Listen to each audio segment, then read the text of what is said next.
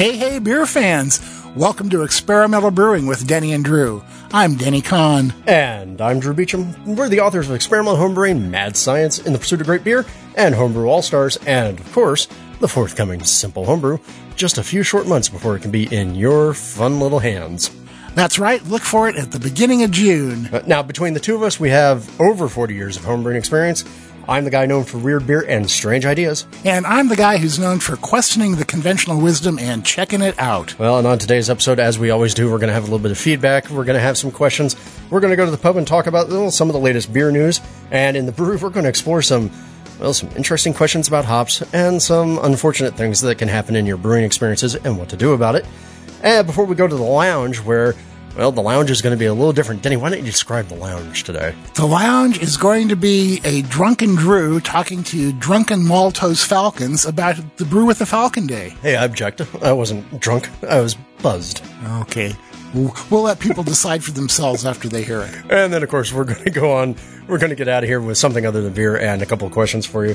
But, before we can do that, we got to do other things. That's right. We're going to start off with a message from some of the people who make this show possible. So take a listen, and we'll be right back.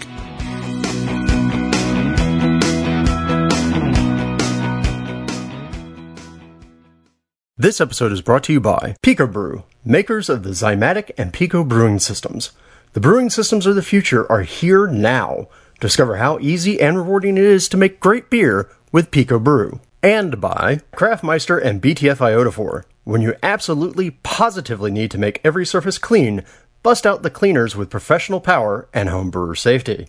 Make better beer with better chemistry. Choose Craftmeister. This episode is brought to you by the American Homebrewers Association, who invites you to attend HomebrewCon this June 27th to June 29th in Providence, Rhode Island. HomebrewCon brings 3,000 homebrewers together for 3 days of brewing, seminars, nighttime events, and camaraderie.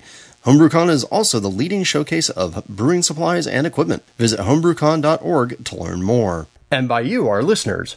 Go to experimentalbrew.com to help support us. Click on the Patreon link to donate whatever amount you'd like to help support us and our charities. Click on the Brew Your Own magazine link to subscribe to BYO. Or click on the HA link to join the American Homebrewers Association and receive a subscription to Zymergy magazine. Part of the proceeds from those go to help support the podcast. Thanks for your support.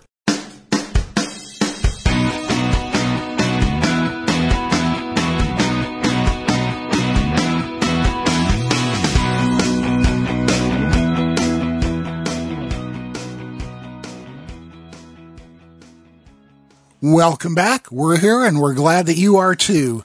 Before we get going here, we have a few announcements, and the first one is about a wonderful event that will be going on at Mecca Grade Estate Malt over in Madras, Oregon, over Memorial Day weekend. They're having an event called Brewing Man. There's camping, there's talks by commercial brewers and home brewers, there's lots and lots of beer, there's going to be a wonderful farm-to-table dinner one night, there'll be food trucks there for the rest of the time. So if you're interested in going to this event, go to the website at meccagrade.com and you can sign up, get your tickets for Brewing Man.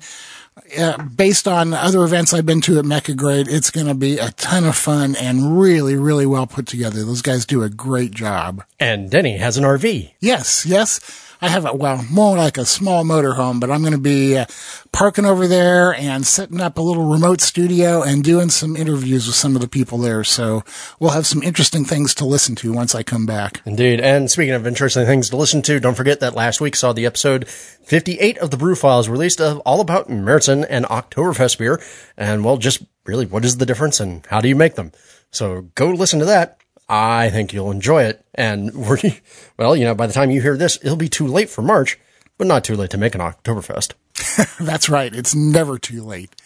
The other big event coming up is HomebrewCon, which takes place June 27th through 29th in Providence, Rhode Island. We hope to see you there. It's a big party, and there's a lot of educational stuff going on. Drew and I will be doing a seminar. I'll be involved in another seminar with Martin Brungard, Jeff Gladish, and Amanda Burkemper. We'll be talking about homebrewing myths, so come and ask us about stuff that you don't believe, and we'll tell you if it's right or not. And, of course, there will be other festivities happening all around the spread of HomebrewCon. But, yeah, you should come. This will be the first time HomebrewCon has been in New England since the 90s when it was in Manchester, New Hampshire. So yeah, it's been a long time. Yeah, so come on and join us in Providence, Rhode Island. We promise that you'll have a good time, but no guarantees. We don't have that kind of money. Don't forget, you can support the podcast by leaving us a review in Apple Podcasts. You can click the AHA, brewswag.com, code word experimental, Amazon, Brewers Friends, or BYO links on the website, and by going to Patreon and pledging $1 or $2 or more to our charitable cause, which for this part of the year is... It is Wings of Rescue, a 501c3 all-volunteer organization that takes animals from shelters where they're going to be euthanized and flies them to no-kill shelters. A great, great thing to happen, and we hope that you'll help us support them. Indeed. Remember, pooches are good. Now, as we always do, it is time for your feedback. That's right. We get feedback, and one of our first pieces of feedback actually comes from Paul Revelle, who, in episode 87, he sent in the story about his dry hop creep experience, or what he thought might be his dry hop creep experience. We had some questions about it, and as we were talking about it, and so Paul wrote into us, and he said, "Hi guys, thanks for the readout on the podcast. I'm glad it sparked some debate. As far as I'm concerned, it was just an interesting finding as there was way too many variables, of course. However, there was definitely plenty of yeast in suspension still as I added the hops and watched the specific gravity drop before I cold crashed. My hydrometer reading samples were cloudy. Trying now to work out how to fit 2 fermenters into my fermentation fridge for a proper side-by-side study. Thanks again, Paul." So Paul did address some of the concerns that we had, and so there was plenty of yeast still left in suspension. So again, not sure if he was seeing dry hop creep or if the yeast were being roused up because the hops were being introduced and therefore CO2 was involved in stirring up the yeast, or if this was actually from the maltase and the hops. But still kind of interesting to know that, you know, you might be able to observe this on the homebrew level. You might, but it's good to know. So also, listener Tresco on the website wrote in about rosé from episode 56 of the Brew Files, the Rosé Wave, said, "After listening to this episode on the way home from work tonight, I was left with Drew's comment about rosé IPA when pulling into my driveway. If you remember, I knew somebody was going to make a rosé IPA, but I wasn't sure how it was going to work. Then when turning on my home computer with BrewPublic on my local web browser, brewpublic.com, there was an ad for Thirsty Monk's BBR IPA, Brett Brute Rosé IPA on top here in Portland. If only it could have been a hazy pastry Brett Brute Rose IPA then." Then that'll cover just about everything, huh? Yeah, if only it could have been, then Denny probably would have spontaneously combusted somewhere, in Eugene just from proximity's sake. Yeah, I think that's entirely possible. So let's be glad they didn't go a step further. Well, and it is interesting that they're doing the Brute Rosé IPA because all these rosé beers that I've seen so far, at least the ones that I've studied recently, they've all used those enzymes in them that you would use to make the Brute beers. So they're already kind of Brute Rosé, and then they just go and add the IPA thing. And I'm still really curious to see what sort of hops they were using that would work in with those hibiscus flavors in particular, because that might be a little clashy and a little strange, at least to the way my brain would think about it. Do we know that they used hibiscus to do that, or some other method? We don't, but I'm guessing hibiscus because it's the cheapest and easiest way to get it. Red food coloring. Fair enough. Let's assume they were going all natural on their dye. But yeah, it'd be interesting to see. I would be puzzled by it, but still intrigued because that's how my brain works. Yeah, right. Well, like I say, you just never know. We gotta maybe check that out. Yep. All right. I don't know about you, but standing up and doing all this talking is making me thirsty, so I need a beer. Sure. That's a great idea. We're gonna head over to the Experimental Brewing Pub for a beer. We'll be right back, so please stick around. Are you having trouble finding enough time to homebrew and give attention to the other important things in your life? Is your newest brewed IPA experiment coming at the expense of other obligations? Don't neglect partner or pet. Brew with the Genesis Fermenter. Learn why at genesisfermenter.com and find them wherever Brewcraft USA products are sold. This winter welcomes our private collection strains for the first quarter of 2019. Inspired by the Pacific Northwest's ever-changing forecast of wintry mix and available exclusively at Wyeast. Our 1217 West Coast IPA, 2001 Pilsner Urquell H strain, and 2352 Munich Lager II provide balanced characteristics for styles as varied as the weather ahead. Whatever your plans may be for brewing, we hope to inspire new seasonal traditions with crisp, drinkable beers among the rich stouts and barrel-aged behemoths during these colder months. These strains are available January through March at your local homebrew shop. Find out more about which styles pair best with these strains at wyeastlab.com.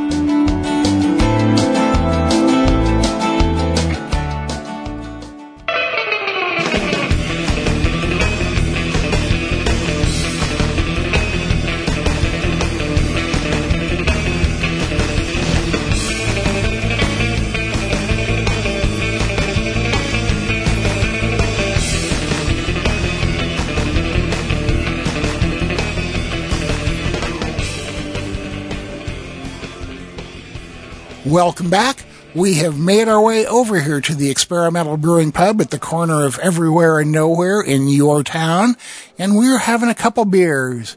Drew, you go first. What are you drinking? I'm drinking a Point Conception IPA, or if we're going to be, properly Spanish here in California, Point Concepcion. There you go. From Fig Mountain, or Figueroa Mountain, but nobody calls them Figueroa Mountain. It's just Fig Mountain. And Fig Mountain's a little brew pub chain, or I say little brew pub chain, but they've grown big, and they have a big production brewery now. It's a 7.2% West Coast IPA with sort of big tropical hop notes, because I think you're required to do that now, but also a really nice, big, bitter bite. So a little bit new school, a little bit old school. Kind of really like it. They're using Mosaic, Citra, Columbus, and Denali in the beer. And it's named for the Point Concepcion area near Santa Barbara, because that's where Fig Mountain's from. And it's just, it's kind of...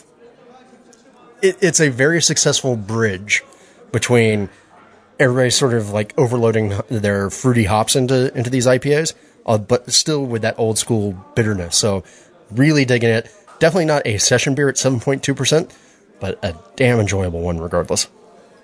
Depends on what you consider a session beer, doesn't it? Well, yes, but I'm going by our usual definition of session beer here, buddy.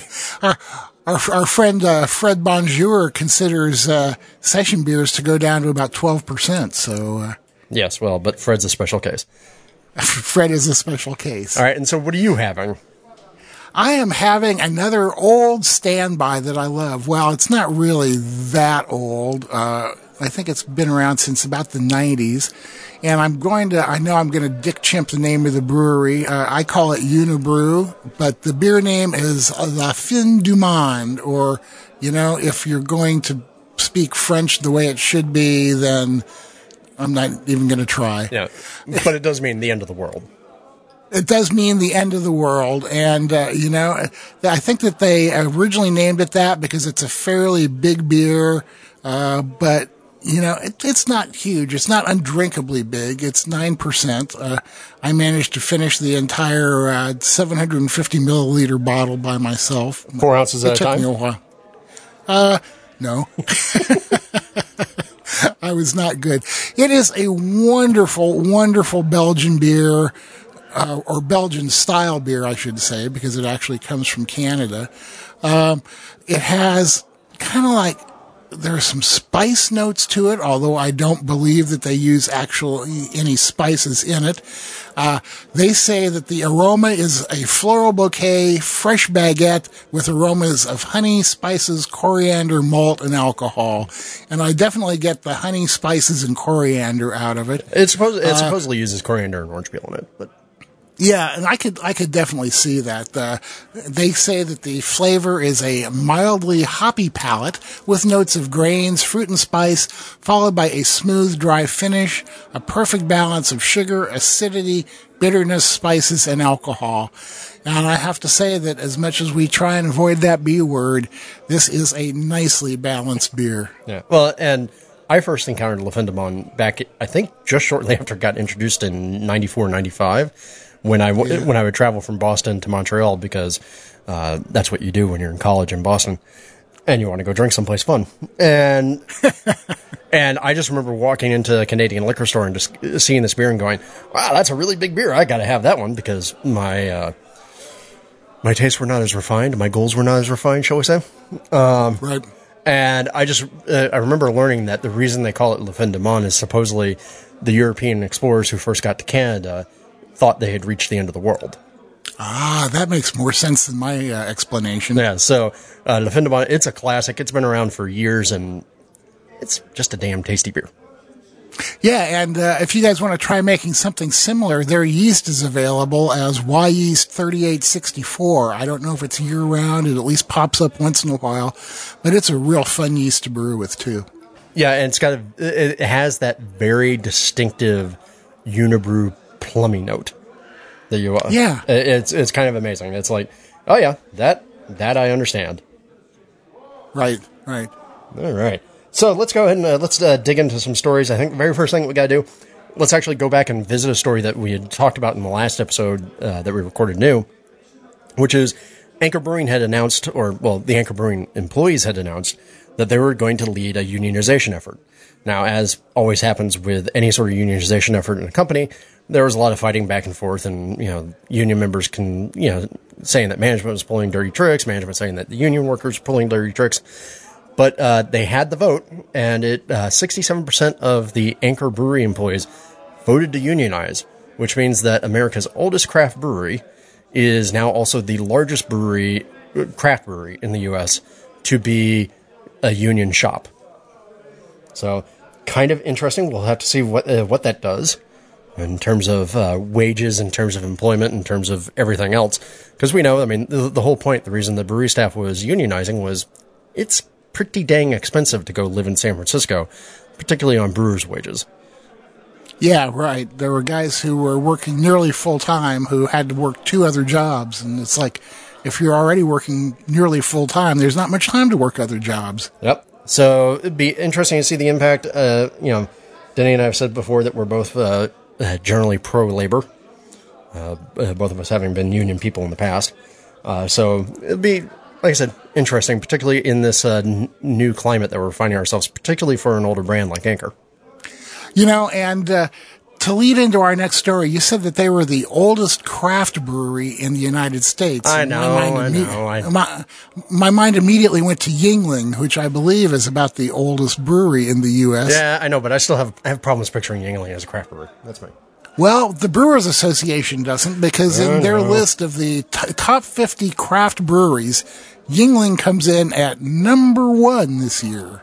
Yeah, and so this is the brand new list that was sent out just as we're recording this. And yeah, Yuengling, Boston Beer, Sierra Nevada, New Belgium, and very interestingly, Duvel Morgat.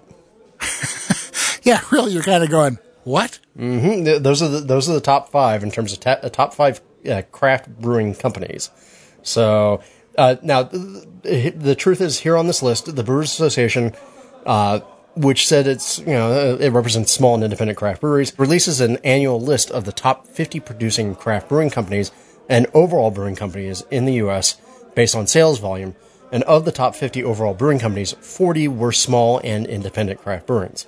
So it's interesting because I don't think Duvel Morgat usually qualifies under the BA normal definitions for independent craft brewery. Yeah, I don't know. And a lot of people are going to go, wait a minute, isn't that a Belgian brewery? Well, they now have breweries in California, Missouri, and New York. So, no, it's not exclusive. Yeah, namely Firestone, Walker, Boulevard, and Ommegang. They've had those for a while. And of all the bigger for a certain term, but for all these sort of bigger sort of brewery conglomeration type things, Duvel Morgat's probably the one that I'm happiest with, because they always seem to leave the beer alone and enable people to produce even better. Yeah, right. And we have 3 from Oregon on the list. We have Deschutes, which is one of those great breweries that's been around forever and still making killer beer, at number 10. We have Ninkasi finally pulling ahead of Rogue at 35 and 36. So that's very interesting to see Ninkasi. I know that they are one of the fastest growing breweries in the U.S. Yep. And it's interesting we did the 2 smallest ones on the list, so again, top 50 of the independents, are Bear Republic and Left Hand, and then just above them, St. Arnold. And what I love St. Arnold. Well, and I love Bear Republic. But yeah, me too. And what's funny is, like, if you'd asked me if Bear Republic was going to be in the top 50, I don't think I would have said so. But I know they've been making a lot of moves recently to sort of expand their reach. So it's great to see them there. Another old school brand that I've always really loved.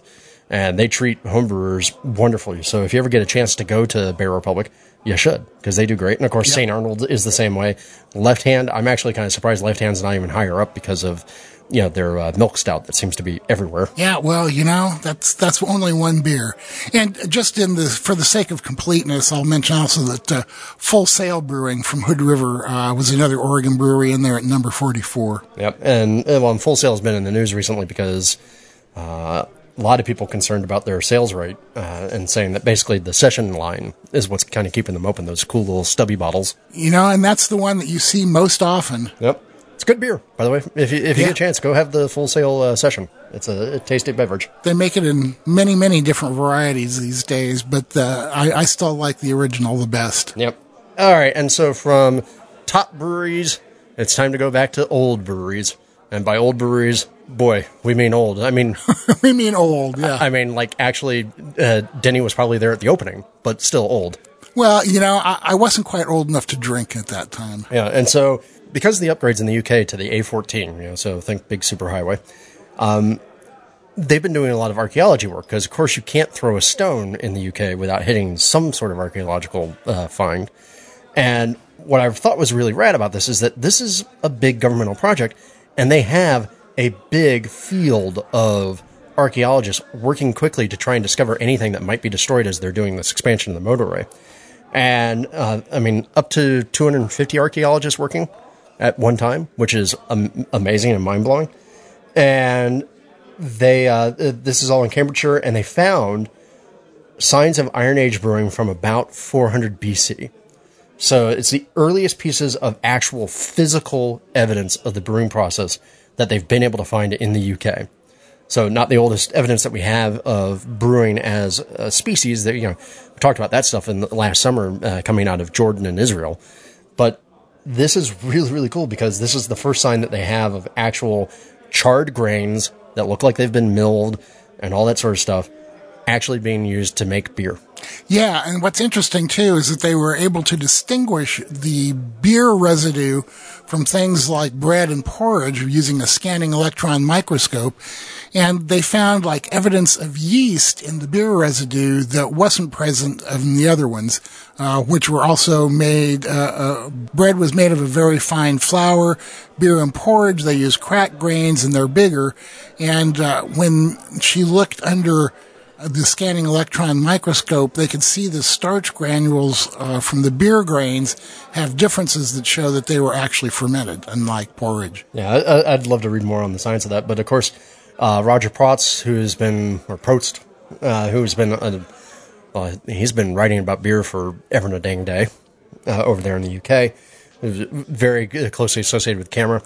He wrote and was quoted as saying that East Anglia has always been of great importance to brewing as a result of the quality of the barley that grows there. It is known as maritime barley and is prized throughout the world. When the Romans invaded Britain, so that's sometime 50-ish BC. Yeah. When the Romans invaded Britain, they found the local tribes brewing a type of beer called Curmi, or C-U-R-M-I, so if I'm saying that wrong, I probably am. And it said that the beer was believed to have been made from grain, as hops did not come into use in Britain until the 15th century with herbs and spices to balance the sweetness of the malt. So just grain, herbs, and spices. Now I want to know what's in that ancient beer. You would, wouldn't you? I would, because it's barley and oats as a start, and we're still using this today. That's right, man. Nope, it's off to a good start. I don't see any indication that they use pastry in it. And no pastry, and no word on whether or not it was hazy. I bet it was. Well, it was probably thick. Yeah. People have this romantic idea of what ancient beer was like. I have to admit that I don't really share that. I kind of think that ancient beer was something that we probably wouldn't want to drink these days. But back then it was safer than water, and hey, it had alcohol in it. So, That's why they drank it, not because they were going, oh, what a delicious beverage this is. Well, that's like just your opinion, man. And that is exactly what it is. All right, I think it's time to actually go and brew some beer. We're going to take a quick break here and head over to the brewery, talk about some weird new product that Drew just got. So stick around and we'll be right back.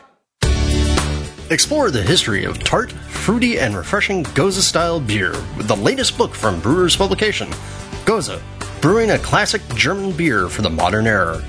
Written by award-winning veteran brewer Val Allen, Gose includes 27 recipes, including Sea Quench Sour from Dogfish Head Craft Brewery and Reuben Brew's 2017 Great American Beer Festival Gold Medal winning Gose. Right now, Brewers Publications is giving experimental homebrewing listeners a discount on Gose. Go to brewerspublications.com and use code EXPERIMENTAL to take 20% off Gose. That's right, you'll save 20% when you use code EXPERIMENTAL at brewerspublications.com.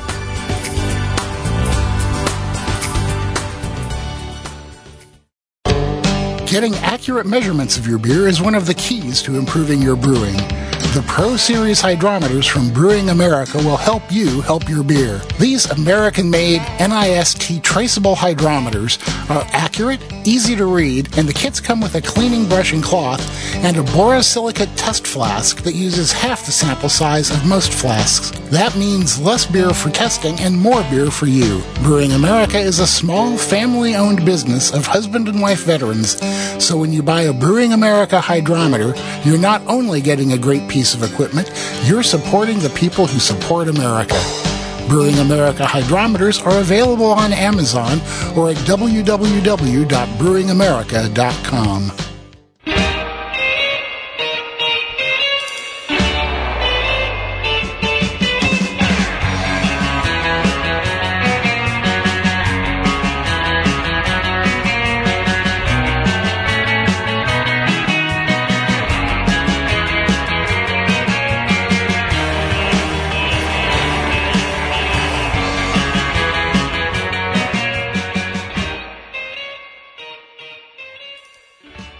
We're back, and we're over here in the brewery, and we're going to be talking about some hop news that we've been working on, and then we're going to talk to one of our listeners and taste a beer.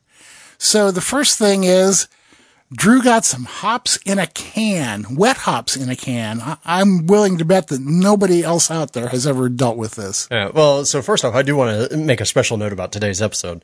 I am not in my usual studio for recording this. I am actually in my brewery. Ooh, cool. Moved the podcast studio out to the brewery. So right here to my left is my last beer. It's burbling away. So you may hear this in the background. If not, oh well. It smells wonderful. But yeah, so I order around from different suppliers based on different needs. And we're good friends with the folks over at Texas Brewing Inc. Over there in Fort Worth, the Dallas area. And I ordered some parts from them. And every once in a while when I order, they kind of throw something weird into the mix. And so I got my order from them, and I opened up the box, and it seemed heavier than I was expecting. And sure enough, I pulled out of the box this 300-gram bronze-looking can with a pull top. And on the side of it, it said special wet hops. And so I went and I did some research on this. There is a German grower of hops out there who has decided that what he wants to do is embrace the wet hop trend. Now, of course, the problem is wet hops. You know, the way our hops are usually processed, you know, they come off the vine and they're dried almost immediately, you know, to remove as much of the moisture as they can, because if you leave the moisture in hops, they rot, and they rot quickly, matter of days. So wet hops, you know, that's the reason why you only see those wet hop beers during that brief period of time every year. What he decided was that, you know, from his small little hop farm, was that, well, you take a look at how hops get processed, and there's a whole paper in Brauwalt about this. How hops normally get processed, you know, he's talking about, like, you know, there's all these volatile oils that they're getting blown off. So even before the hops, you know, reach the brewery where we can do damage to those volatile oils, they're being damaged in the drying process. So as a experiment and as a new ingredient, he's experimented with actually canning and heat bagging wet hops. And so you can buy these cans, and I don't think they're available to homebrewers just yet. Stubby and company over at Texas Brewing have started bringing them in for commercial breweries, and no word yet as to whether or not there'll be homebrew size levels of these. But just really interesting. A nice, big, heavy, dense can that when you pop it open, is filled with wet hops that are effectively heat treated to stop any of the rotting process and make an aseptic environment inside. And then you pull them out and you've got a very short window, because now they're back to being wet hops, to go and use. And the idea is that they are supposed to be, basically full on, ready to go hops with all the hop oil and none of the damage done to them by the drying philosophy. And, they of course claim things that, hey, it gives the beer a pleasant rounded bitterness. It gives that kind of green hop aroma to it, and that all the aromatic oils are still in the beer. And so they're kind of effectively whole hops. And when you go and you pop open the can, it looks a little bit like somebody took whole hops and kind of mashed them up a little bit and made them look a little bit more pasty. But when you smell them, it's, full of all that chlorophyll and all the fresh hop aromas that you'd expect from a beer.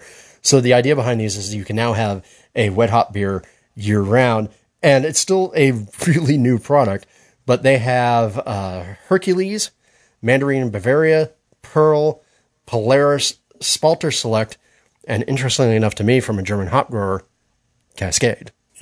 Yeah, man. It's like, I know that there are a lot more American style hops being grown over there. So, to me, it's just interesting. It's a yet another hop technique.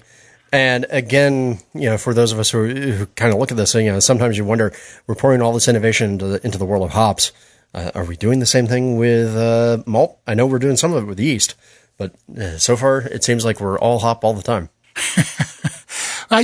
I find it totally fascinating that somebody thought to can wet hops. Yeah, and heat bag them. It's bizarre. So I'm looking forward to using these. I have a Saison that I'm doing right now that will probably get these as a dry hop, a dry wet hop, a drip. Yeah, let me see. How do we do that? A secondary hopping of wet hops. There we go. That's what it's going to be. So I suspect that's where I'm going to be using these. But again, this can that TBI sent me, 300 grams. So that's a lot of hops. Yeah, really, man. That's really cool. I'm going to be interested to see how they work out. From one novel form of hop processing to another novel form of hop processing. Denny, talk to me, buddy. Well, we have been playing with some American Noble hops pellets from Yakima Chief up in Yakima, where else? And, we've talked about cryo hops before, where they freeze the hops with liquid nitrogen and separate out the lupulin glands, and that's what cryo hops are. But then the vegetal matter that's left become the American Noble hops pellets. And before you break your brain trying to figure out what American Nobles are, I'll tell you that basically they are all American varieties, but with the lupulin removed, they have a lot of the characteristics of continental noble hops. They're not real forward in terms of bittering. They do retain a bit of their aroma. It's a very, very interesting product. They're going to be available probably by this fall on the homebrew market, so you can check them out yourself. They're a key component to my American mild recipe that I made. And what I find interesting is that because there's so much vegetal matter in these, that's pretty much what they all are, the tannins in the hops actually play a role in bittering your beer and giving it some character. And this is not the kind of tannins that you try to avoid that give you that harsh, dry finish. It's really hard to describe. What I've noticed especially is that after a couple weeks of aging, the tannins kind of tend to drop out of the beer to a certain degree, and you get a really nice rounded flavor, hints of aroma. Besides the American mild, I've got a nice malty lager in the fermenter right now that used them.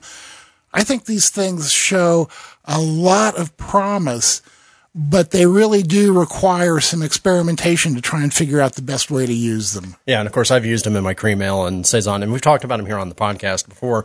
But I think the big news that should be out to everybody is fall. Pay attention for fall. Yeah, that's right. That's when you'll have a chance to get your hands on some and try them yourself and see what you think. Of course, where else you can probably get your hands on some before fall? Where? HomebrewCon in Providence, Rhode Island. Oh, that's right. I think that they had samples that they were giving away last year, and I'm sure that they will again. Yeah, so I think one of the things I'm going to do is, thanks to the last episode of the Brew Files, I'm going to make a Märzen here before too long. probably this weekend. And I think I'll probably actually go ahead and throw some of those American Nobles in there just to give it a different twist. That'd be great, man. Yeah. A Märzen with American attitude. So I think it's time for us to taste some beer. Tasting beer sounds good to me, so let's go to the phones. We are here today with Mr. Chris Wilburn, who sent us a couple beers. He sent us a version of my Little Ripa, kind of a scaled-down version of my rye IPA recipe that he brewed, and the original intent was to compare it to a version of it that came off the Pico C. But things happened, and that's not going to be exactly what we're doing. So we'll just start off by saying, hey, Chris, how are you today? I'm good. Thanks for having me. Oh, man, thank you for hanging in there with us while we got this together. It's not a problem. Tell us a little bit about your brewing. How long have you been brewing? When did you get started? All that kind of stuff. So I started in around 2006, 2007. I'm a career Air Force. I was stationed in Colorado Springs, and one day decided I'd walk into a home brew store and then walked out with about $200 worth of equipment, and that's what got me started. And I've taken a few breaks here and there. The Air Force saw fit to ship me off to England, and I decided that wasn't the best idea to take all my equipment with me because we limited space, limited weight allowances.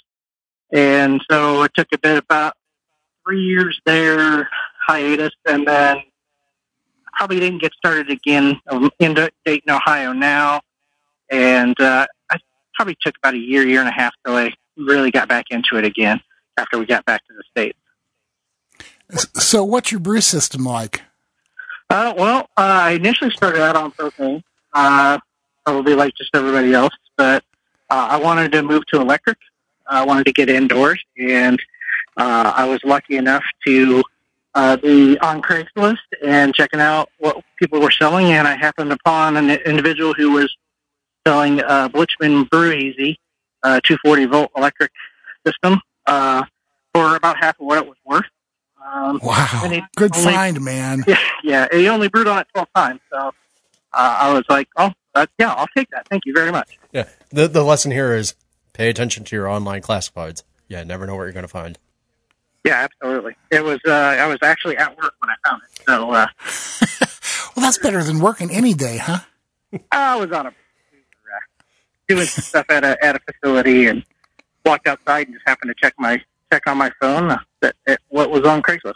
So, you brewed this Little Ripa, and your friend brewed one on the Pico C from the kit there. And originally we were going to compare the two versions, and who knows, we may still get to that.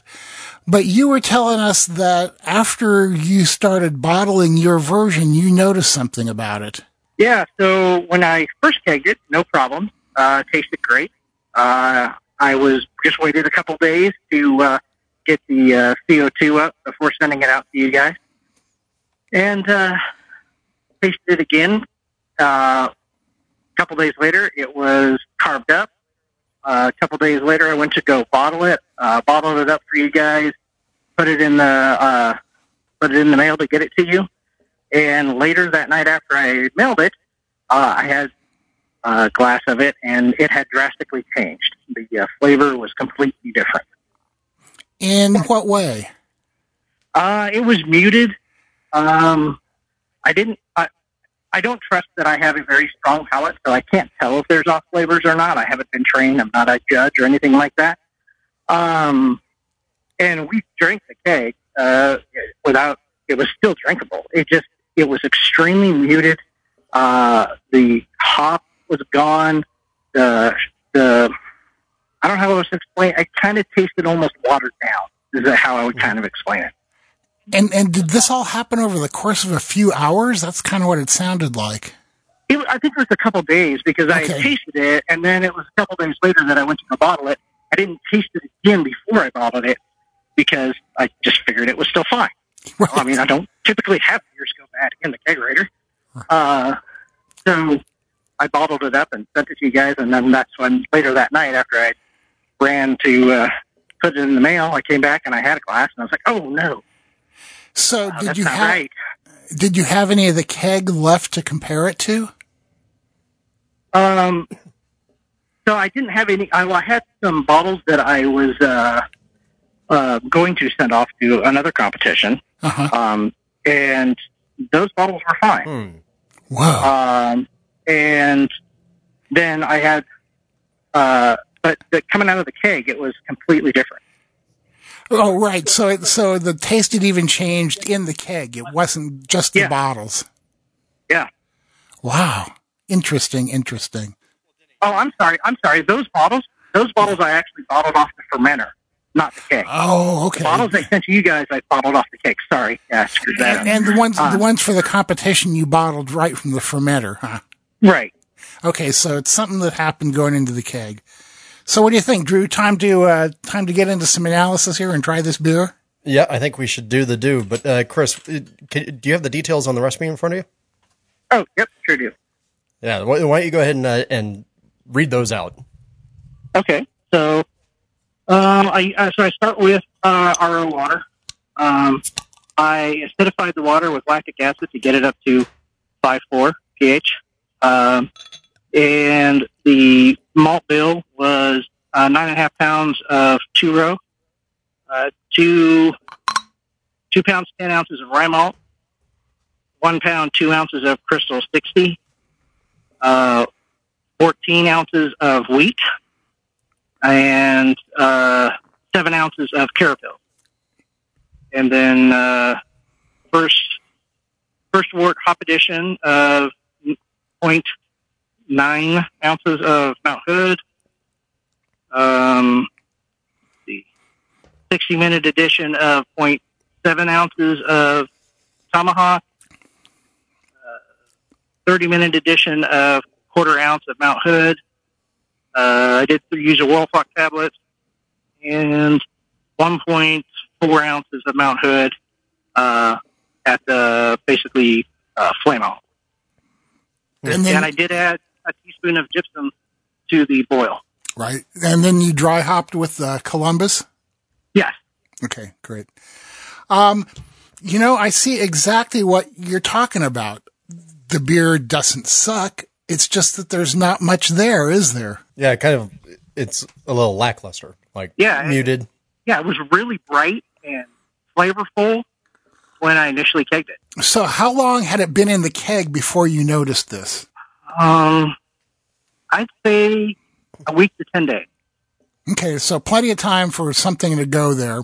Do you take any specific precautions against oxidation when you keg? I mean, do you do the purge or anything like that? Yeah, so my normal routine is to fill the keg with sanitizer, push it out with CO2, and then transfer from I have a Spike conical fermenter and a SS Brewtech brew bucket. I don't remember which one I used.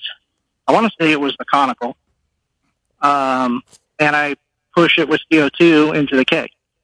Right. So, and everything tasted great at that point, right? Yeah. Wow. Okay, Drew, what do you think? I'm trying to get puzzled. So, all right, we've got it into the keg, and then 10 days later is when you notice the change. And we have a fully purged. Okay, and we have a fully purged keg. Was there any change in the carbonation level between those 10 days? Did you notice? I don't remember noticing a change. Okay, and you did getting better. I mean, getting strong because I put it on. I set and forget. I put it at the and I didn't do I didn't shake it. I didn't burst carb it. I just let it sit in there and carb up. Chris, you're not making this easy, man. Well, I'm not trying to make it hard. I honestly. So the funny thing is this happened to me one other time with another IPA. Interesting. It was a Union Jack from, I don't want to say clone, but Union Jack clone out of BYO magazine. And it was good for like a week or two, and then it just started to change again. I don't have any idea what's going on. Well, given my experience with Union Jack as a beer, And I'd almost put that into that context. I always liked Union Jack when it was under a month old. After that, it disappeared. Yeah, but I mean, I'm thinking, okay, so maybe the mash got oxidized or something, but that doesn't really make any sense. Well, I guess it doesn't explain the bottles in the fermenter. Except that maybe were the bottles from the fermenter around as long as this beer was? Yeah. Oh, come on. Well, and the bottles from the fermenter were bottle conditioned, so they would have had yeast effect in there. Right. And have you sent them off to the competition yet? Have you gotten any results from it? No, I decided not to send them when I tasted what was coming out of the keg. I opened them and tasted one, and I didn't have any more to send because I set off the two. Basically, Sure. It was the end of the fermenter. I still had some beer left. And I was like, oh well, I'll send these to the competition and bottled it up. And the one that you tasted that was going to the competition originally tasted fine, right? Didn't taste like these do. No, it tasted just like the keg initially tasted. Oh man. Yeah, so I'm completely baffled. well, okay, so and we said that the impact happened to the rest of the keg, which rules out the packaging, right? So basic debugging theory 101 for anybody who's not a computer programmer or process programmer. You know, start at the latest end of the things where things have changed and you can eliminate everything forward to that. So because we know it was in the keg, we can, the samples that you pulled from the keg later had the same problem. We know it's not in the packaging. Although, to be fair, Denny, you said that a couple of the bottles that got sent to you leaked, right? Yeah, they did just a little bit, but apparently the beer had already changed by that point. Right. And to tell you the truth, I'm not noticing any of the really bad oxidation qualities, like the wet cardboard, the weird caramel flavors or anything like that. Yeah, the hops it's just that the flavor's kind of muted. Yeah, the hops are dulled.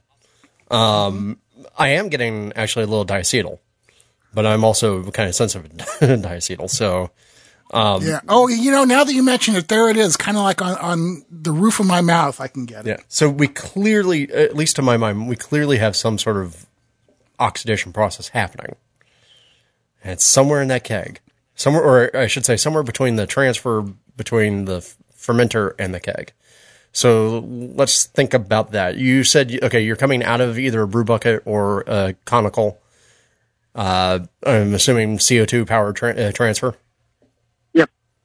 Okay, so CO2 power transfer into a CO2 purged keg, a full purge, which is what we usually advocate.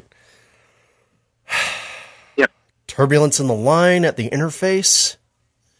And that's the only other thing I can think of is that you have some sort of oxygen ingress either coming out of the fermenter or into the keg. Because I'm guessing a hose into QD and then drop down. Mm-hmm. Yeah. Yep. Okay. Yeah. Right. So in the into the out. Yeah. Right. Yep.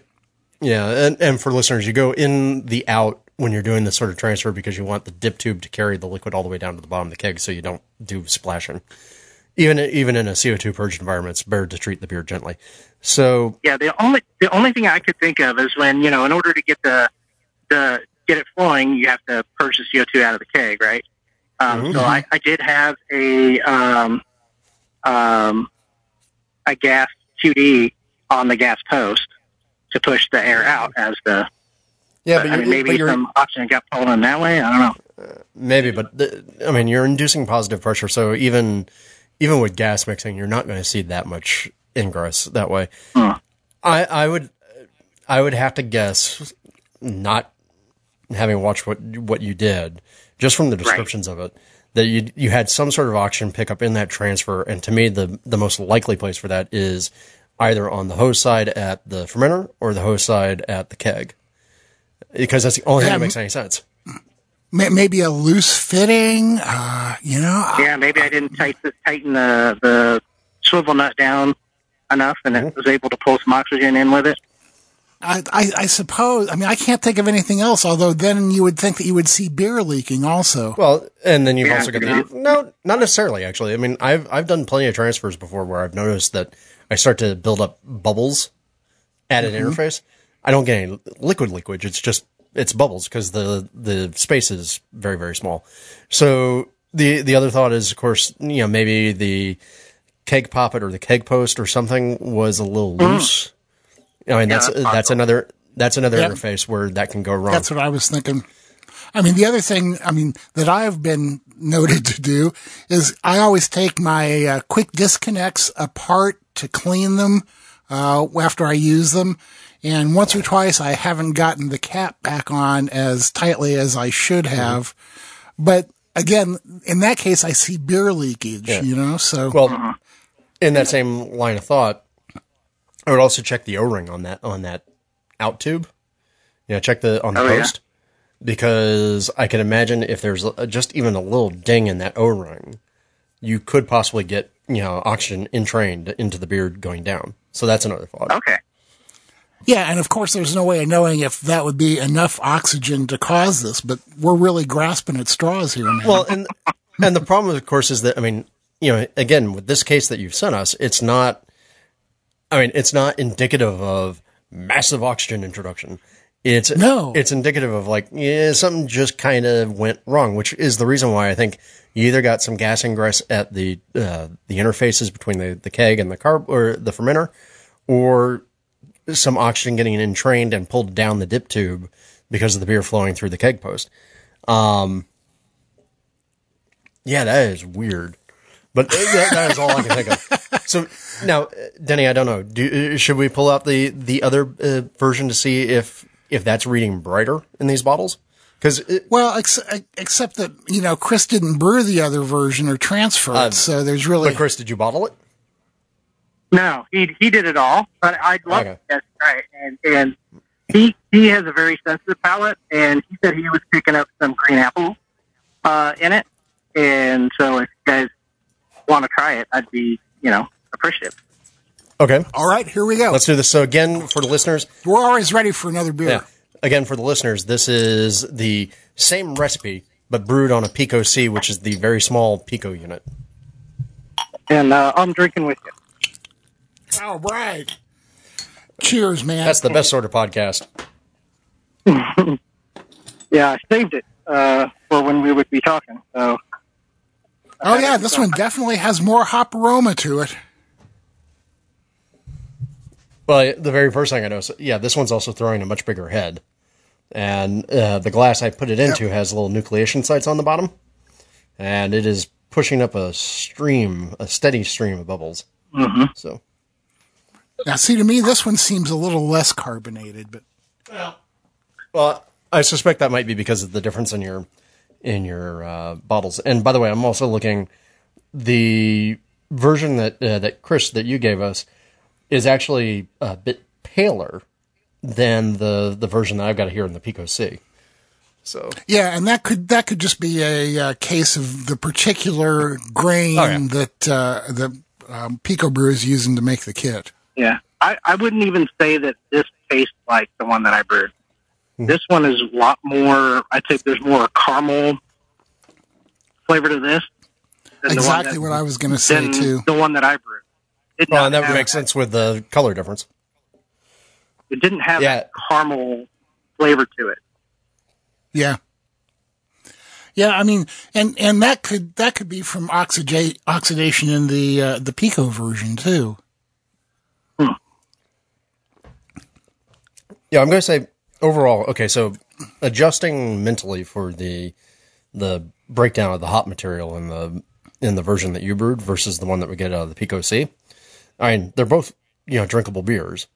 I would say I don't think either of them really come into line with, what I've had from Denny for the rye IPA or the Little Ripa. Like the Pico version has, I think, again, driven by the level of carbonation, at least in my sample.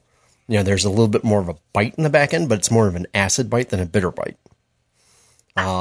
Which would play into the green apple acetaldehyde observation. And I'm not getting much of that, actually. No, but at the same time, I'm also not getting the sort of big hop aroma I'd expect, from yours. Yeah, right. Well, and again, that could be down to the particular ingredients that they used to make that Pico pack. Mm-hmm. I mean, here's the thing. It's still a wonderfully drinkable beer.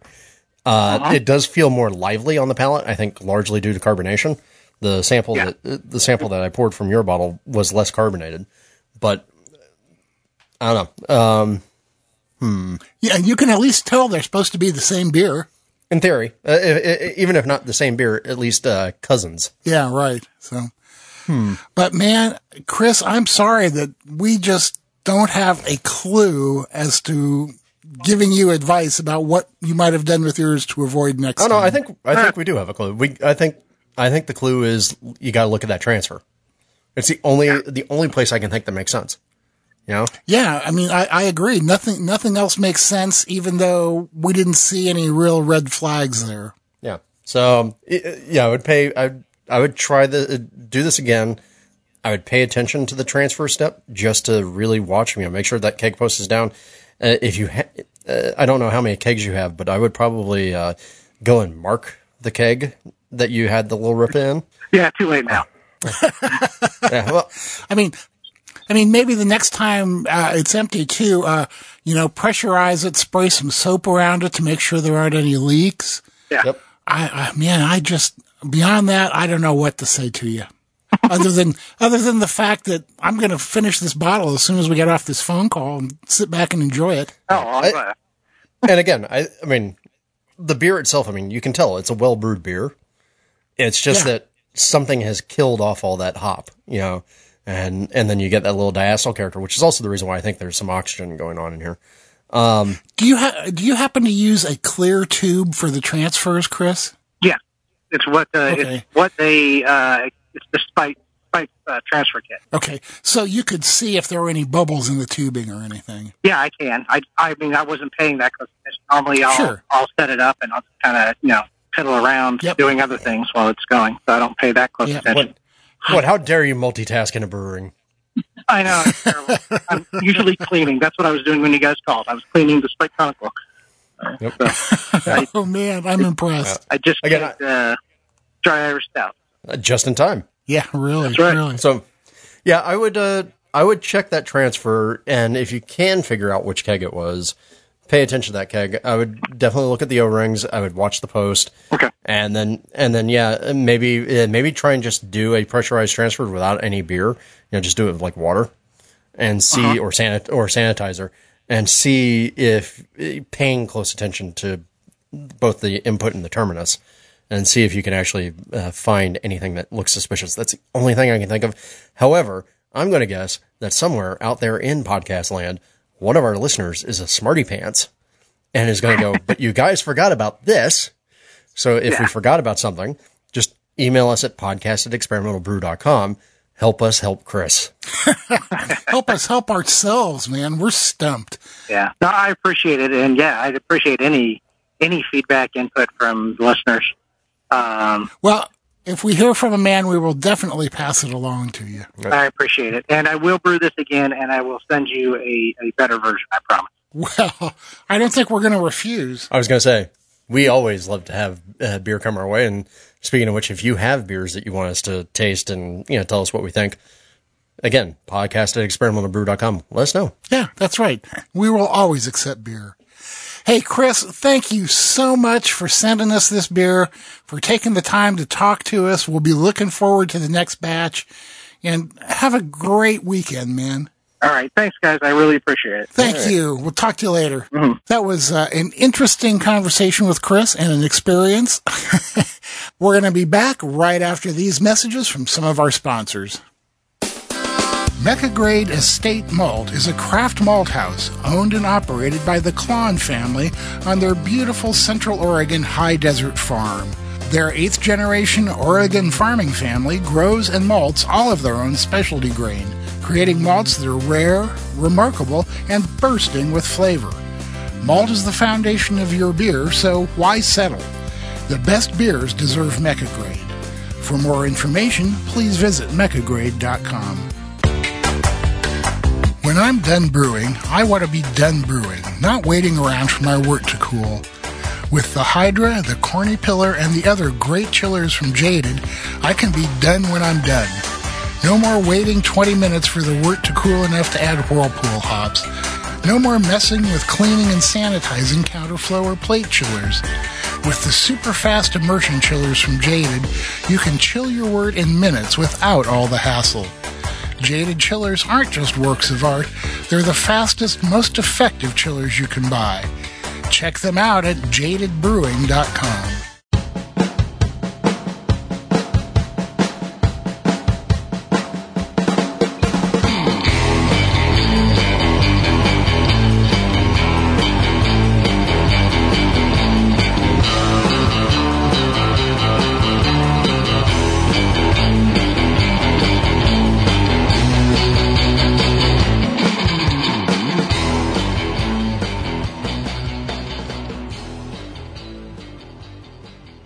We're lounging around in the lounge now, and Drew could probably use a little lounging because he had a big brew day last weekend.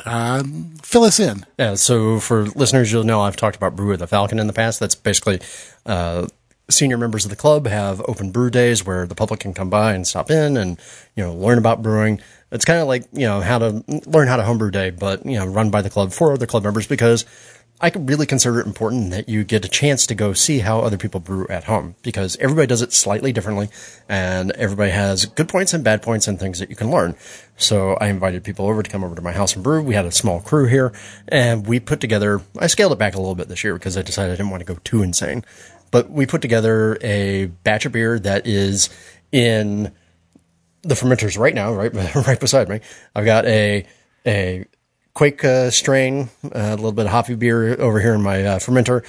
Did a Saison with a couple different yeasts, and then also a hazy IPA with South African hops.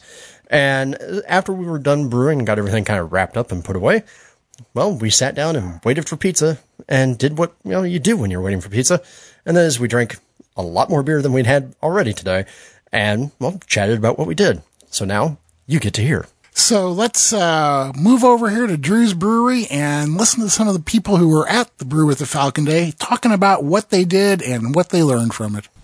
All right, so we are currently drinking a little bit of a late night session beer, I think. Yeah. A little Iron Triangle Dark. A nice little dark lager here. So why don't we go around the table real quick and introduce ourselves, starting with you, sir. My name is Quinn, and I've been a home brewer for 5 years. My name is Elon, and I'm an alcoholic, also a home brewer for about 3 years now. Awesome. My name is Derek, and I guess I was there the first day Drew brewed, and I was a pro brewer for a while, and yeah. Yeah, actually, you're the one who, if I remember correctly, the initial discussion was, hey, I want to do this homebrewing thing, and you're like, okay, and we'll split the cost, right? We'll share the cost on the beer, and that quickly went out the window. Yeah, well, I didn't realize you were going to be brewing like 3 times a week in short order there, so I didn't realize the expense that I was signing on for at the time. It's part of it. Yep, there we are. All right, and last but not least, hi, I'm Ed. I am the vice president of the oldest homebrew club in America, the Maltose Falcons, and I've been homebrewing for now 10 years. I've known Drew for 10 years, amazingly. Well, no, you've known me for longer than that because you used to come to the BJ's tastings. Oh, that's right. Yeah, back in the day when I actually brewed there. Yeah, so we used to show up at beer nights, and you'd be over on one table, I was on over on the other table, and there was always that crosstalk and chatter. I had a girlfriend back then. It was kind of nice to go there. All right, so just to set the stage, it is now 6:30 at night. We have been busy, haven't we, gentlemen? We've been brewing. Yeah. Yes, we have. So, in the past, we've done some things where Denny has interviewed me from this, but this is the annual Brew with the Falcon event that we do. And so, in the club, in the Maltose Falcons, what we do is senior members of the club, or older brewers, or veteran brewers, or people who are just interested in doing it, because why the hell not? They invite people to come over to their houses. I think so far today we've had about 10 people here at my house, and we've been brewing. And to me, it's fun to do because we can do club brews. We can have everybody bring their systems into the parking lot next to the shop. But that kind of misses something about homebrewing, right? The second you take the homebrewing out of the home, you miss out on all the stupid things that you get to see, right? Like me running around going, wait, where did I put that thing? That doesn't happen when you're, on the road. So Or Drew forgetting to turn off the valve that the water's filling on the goddamn floor with. all right, that was once, and A couple liters at least. all right. Well, that was once going into the conical, and that was ironically after I had made sure to tell everybody earlier in the day when I was about to put the line into the boil kettle. Hey, by the way, really good idea is make sure you check your valves before you start flowing liquid into anything. Because look, the boil kettle, this would have just spilled out everywhere. And then, of course, later the universe decided to bite me in the butt. So, but let's just talk about what we did today. We brewed, actually, we stepped down the brew day a little bit because we wanted to have a little bit more relaxing. So we did 2 batches of beer. We did a Saison that we split 2 ways. Originally, we were going to split it 3 ways, but I decided just to split it 2 ways. One of which, for our Australian listeners, is getting hot packed right now. It's in a jerry can, cooling down overnight, and tomorrow will get pitched with just White Labs Belgian Saison 1. And the other strain, or the other piece, got pitched into a brand new conical that I have with a heating element. And it's going to get one of those Quake strains in it, one of those Norwegian farmhouse strains. And the idea is to not only see, like, okay, how does the Belgian Saison strain do in a hot pack situation, but also how does this Quake strain do? Is this all this vaunted stuff that it's out there to be? Now, had any of you guys heard about the Quake strains before? No, this is brand new to me. No. See, and this is part of a good reason to do this because it's a learning experience. Now, also on the hot pack front, had you guys heard about that before, the no chilling? We heard about it because you talked about it at the Homebrew Club meeting. I have heard about it, but never been brave enough to actually try it. I was always afraid to get the plastic into the beer. Well, that's the reason why you get the heat-proof HDPE canisters. You gotta Breaking Bad this thing. Exactly. Now, the thing is, I mean, to me, I'll be curious to see. We put only 1.5 ounces of Magnum in that batch. So, it's a nice, substantial bittering charge, but it's only a bittering charge, nothing else. And one of the big concerns about, doing this sort of hot wort packing thing is you continue to isomerize for a good long while. So how much more bitter is this going to be? Or, like what happens to all the hop aromas? That's another thing. You look at like a lot of the stuff that comes out of Australia with these guys doing this thing. They do a lot of dry hopping for the beers that they want to have a really hoppy presence. So fortunately, Saison doesn't need a hoppy presence. It's a good starter thing. And of course, I'm going to go do an IPA or something like that in the future here just because you have to.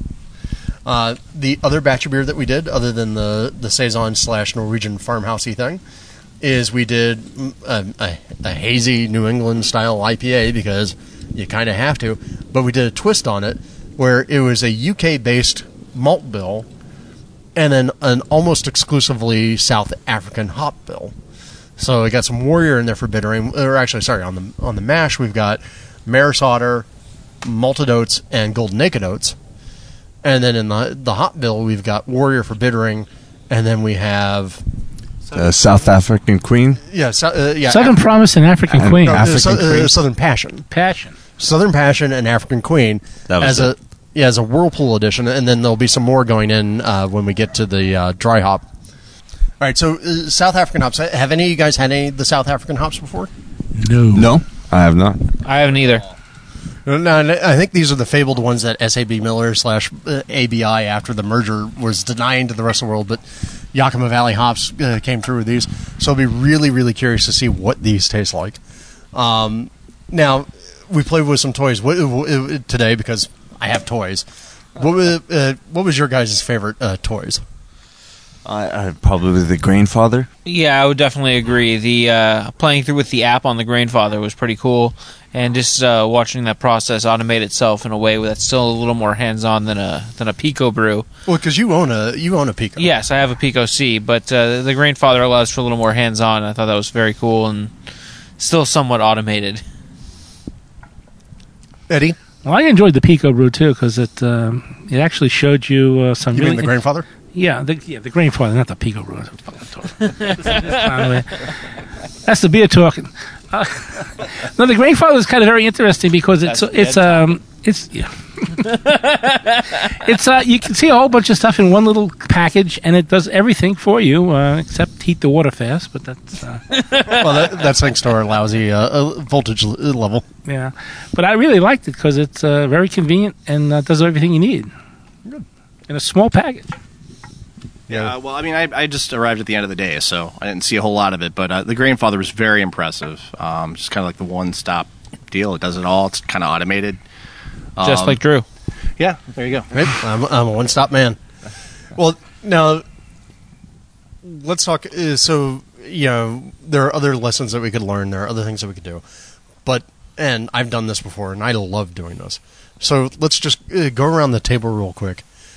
What do you think is good about a brew session like this? Where, I mean, again, we had 10 people here today, including kids running around, right? And thankfully, no kids got injured in the making of the beer. Well, minor scrapes. Well, personally, I think the best thing about days like this is just kind of the ability to share brew knowledge, because we might be able to brew together for a couple years, but just doing it our own way, we'll never be able to pick up on things and tips and tricks that you've picked up on through your experience, or Ed, or anyone else. And it's always good just to kind of be able to share that knowledge in a hands-on way. The days like this, it really lets me learn how other brewers tackle the same challenges that I face in brewing, and see how everybody does it differently, and what I do better than they do, and what they do better than I do, and so I can make a better process overall, and be the best brewer I can be. Yeah, I think it's a great learning experience for a lot of people, and it's a great opportunity to share knowledge. But in addition, I'm a big believer in the whole idea of energy in and energy out, and sense of camaraderie and having a good time and having the kids run around and stuff. It's a lot of fun. It puts a lot of good energy in the day. Well, it was really interesting to see new technology that I haven't seen before. The Grainfather system up and running and doing its thing. And you learn tricks from people, little tips and tricks. Like Drew showed us this little trick with his hot box to melt some sugar. It was kind of cool. It's a very simple thing, but it's kind of neat. Also, the way you deal with the chlorine was very cool. Drew had a trick with dealing with the chlorinated water here in LA, which I thought was very cool. What was it? Potassium metabisulfate. Yeah, adding potassium metabisulfate / Campton to the water to deal with the chloramine and drive it out. Talked about that on the podcast before, but it's super handy if you've never seen it. Yeah, I would have never known. So some of the things, you go to a little brew session like this, you'll see people doing stuff you haven't seen before, and they have equipment you haven't seen before used, so it's kind of neat. I've been going to Ralph's to get my water, RO water, and just seeing how much simpler it was just to fill up with a hose and just drop some metabisulfate in there was. I feel pretty stupid now. Well, okay, but that's given the caveat that the metabisulfite approach that I took is perfectly fine if the water profile that you have in your area matches into what you want to do. I mean, if you're going to if you go to get the RO water, it's because you want to do something like a Pilsner, which you can't do here with LA water. It's pretty challenging transporting 20 gallons of water in your car and hauling it up a staircase. Well, that's why you have a strong back and strong shoulders, right?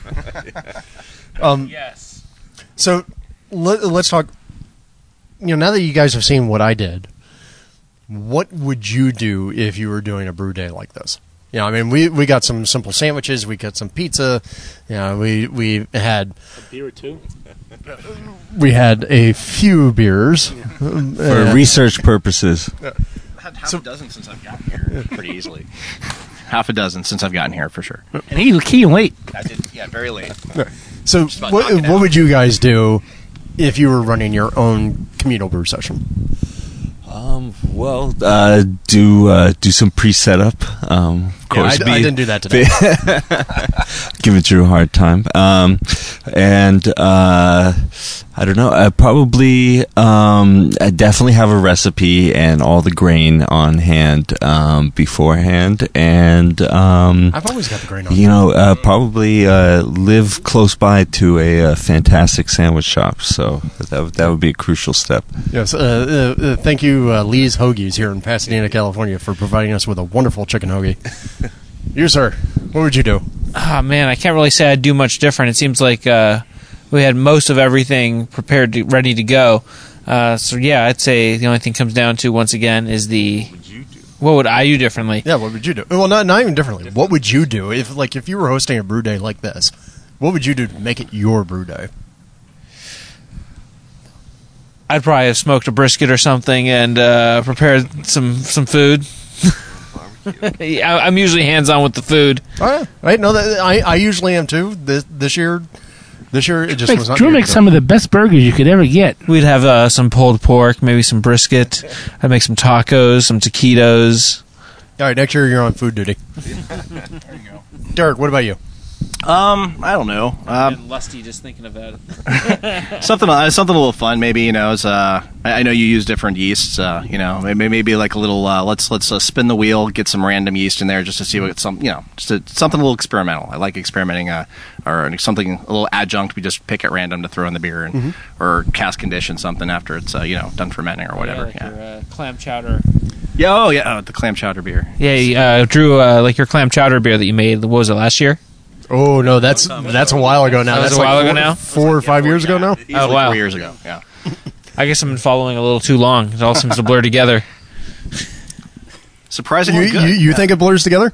I do. Come live in my shoes. It all blurs together. But no, the clam chowder beer, I love that one just because that one always makes people go, "You did what?" And It's an eyebrow raisers. yeah. So and that's fun to do. So Derek, you'd want to introduce an element of randomness. We got Absolutely, yeah. We've got good meats involved. I like to go off the wall. and by the way, when we were ordering pizza for this little end of the brew session thing, the rule of thumb that I heard from you guys was I don't do veggies. All right, Eddie. As long as it's on a pizza. All right, so Eddie, what would you do with your brew day? I would do basically the same thing everybody else just talked about. Put out the equipment that's interesting that probably people haven't seen before. Some yeast that people haven't seen before. Some hops people haven't seen before. And have a good time doing it. What would you brew? I would probably brew an IPA and a porter. IPA and a porter. All right, good. Classics. Yeah, I love my classics. Good, strong. All right, Dave, what would you brew? Right now, I'm Meritzen. 'Tis the season, so I'd probably go that route. Oddly enough, people should pay attention to the next episode of the Brew Files, which will come out just after you hear about this episode. All right, what would you brew? What would I brew? I would probably go with a New England IPA and a nice blonde ale. All right. I would brew a IPL and a Belgian, I think. So why an India Pale Lager as opposed to a Pale Ale? Well, I've never brewed one before. It's always something that lagers are supposed to be a little more challenging for the home brewer, yeah, you got to have a little space for that. It's a bit of a more unusual style and something that you don't really see commercially. So unless you actually go down to the breweries, and yeah. So last question before we go dig into the pizza and try and see if we can polish off whatever beer remains, although that's still going to be a challenge, I think. Yes, no challenge. I think we've already done most of it. I got your second wind right here. What do you love, worship about homebrewing? The process itself, not even beer. It's the act of putting together your own home brew system and experimenting with different processes, and it can get pretty expensive at times, but I can't even count how many systems I have tucked away in the closet somewhere. But definitely probably the whole process itself. And you, sir? Not to give a similar answer, but I really enjoy the experience of slowing everything down a bit. And you have this was a nice, what was it? We've been here for about 8 hours, and there's a lot of time to control a lot of different aspects into what goes into the beer, and to fine tune what you're looking to achieve, and whether it's with home brewing or I don't know, cooking or with shaving with an old-fashioned razor. I like the slowing things down because here in LA everything is so fast-paced, and sometimes it's nice to take time and appreciate what you're doing and just stand back for a moment, take a breath. Exactly. Yeah, and by the way, I will say that we took 8 hours today, but usually if I'm on my own, I'm a lot faster. But it's just more fun. That's okay. You're probably a little more sober too. Usually. All right, and so D, what about you? I mean, the process, there's something for that. It's one of the best bits of advice I ever got was about brewing was from MB, and she told me that MB is Mary Beth Raines, who is a longtime member of the Falcons, and most famously online at least, the author of the Maltose Falcons Guide to Yeast and everything else that people refer to. Right. She told me once that brewing is just a lot of steps done correctly. You just have to make sure just a bunch of steps, have a checklist, just make sure everything's done properly, make sure everything's clean. But there's a lot of different ways to do those steps. Absolutely. A lot of little nuances, and that's what goes into my second part of it is that's definitely an important part, but it's really the love. It's you're building love, because nobody ever says, "Oh my God, the brewer's here." Crap. It's hey, the guy with the beer's here. That this is it's a spirit. It makes people happy, and it just brings a lot of positivity, and that's what I like most about it. It's a very positive force in the world. Well, and we were talking earlier that you can take a look at brewing and understand how it works, and then understand that of the thousands of breweries that we have here, even just in the U.S., that you can go between them and none of them do their processes exactly the same. Everybody's got a slightly different tweak, and that's part of the reason I think to do this. So, Jersey, what do you like? Oh, I like a lot of things. I like the process. I enjoy getting everything together, the ingredients, the equipment, making sure the scientific effort you put into brewing, the temperatures are correct, the ratios are correct. I enjoy experimenting with ingredients I haven't used before. It's a fun process if you're an engineering or scientific bent person. Mm-hmm. But by the way, I do want to say it's really, really funny, given who I am and what I enjoy, that almost to a person, you guys have all said, "Oh, what I really enjoy is the process." Yeah, and like, of course, the product too. Like, and I'm not I'm not an anti-process person, but like the process is arguably, to me, it's like going, "Oh yeah, I got to do the process so I can get to taking this recipe and making it happen." Like, I'm a recipe guy. I like to play around with the ideas. All right, well, guys, before we break, any last thoughts? What do we got? What else is in the cooler? What else is in the cooler? We made some really fun beers today. We learned some new tricks with some new equipment and had a good time. Well, speaking of toys, I think another good one was the Milwaukee refractometer. That if you ever struggle with the hydrometer or broken glass and had to throw a batch away because that got glass in it, you should definitely look into a refractometer, but a digital refractometer. Well, I was going to say, yeah, so for listeners, I have a Milwaukee digital refractometer. It's a little green gizmo, MA837 or something like that. And yeah, you take a sample of wort, drop it on the eyeglass, push the button, and you get back 9.6 Plato or whatever. And it's just very nice, super convenient. Although we did learn a thing today because we had it out. I had it out here in the backyard to show everybody. Oh, hey, look, see the cool little toy. This is how this works. And we put the wort sample in, and then it came back and it said ELT. And none of us knew what ELT meant until we went and pulled up the guide, the manual for the thing, and went, oh, the external light is too high. I've got to go now and walk this thing back into the brewery so that everybody can go and read it. And then showed that to everybody. But yeah, I love that little gizmo. It's fantastic. I like the surety of the number on the screen for some reason. Just don't use it in sunlight. Yeah, just don't use it in sunlight. But I think all in all, today has been a fun day. Yeah. Absolutely. I think we've all learned some things. Yeah, I had a great time. And, we've also learned that sometimes I will run around going, wait, what just happened? Hey, I need you to go clean that thing. By the way, if you were a brewer and you're thinking about hosting a thing at your house, one of the biggest wonderful things about it is that you can finally experience the pure, untapped Cleaningless. joy of a professional brewer going, "Oh, Hey, Keg thank Monkey." thank you, you're here. Can you do grains out?"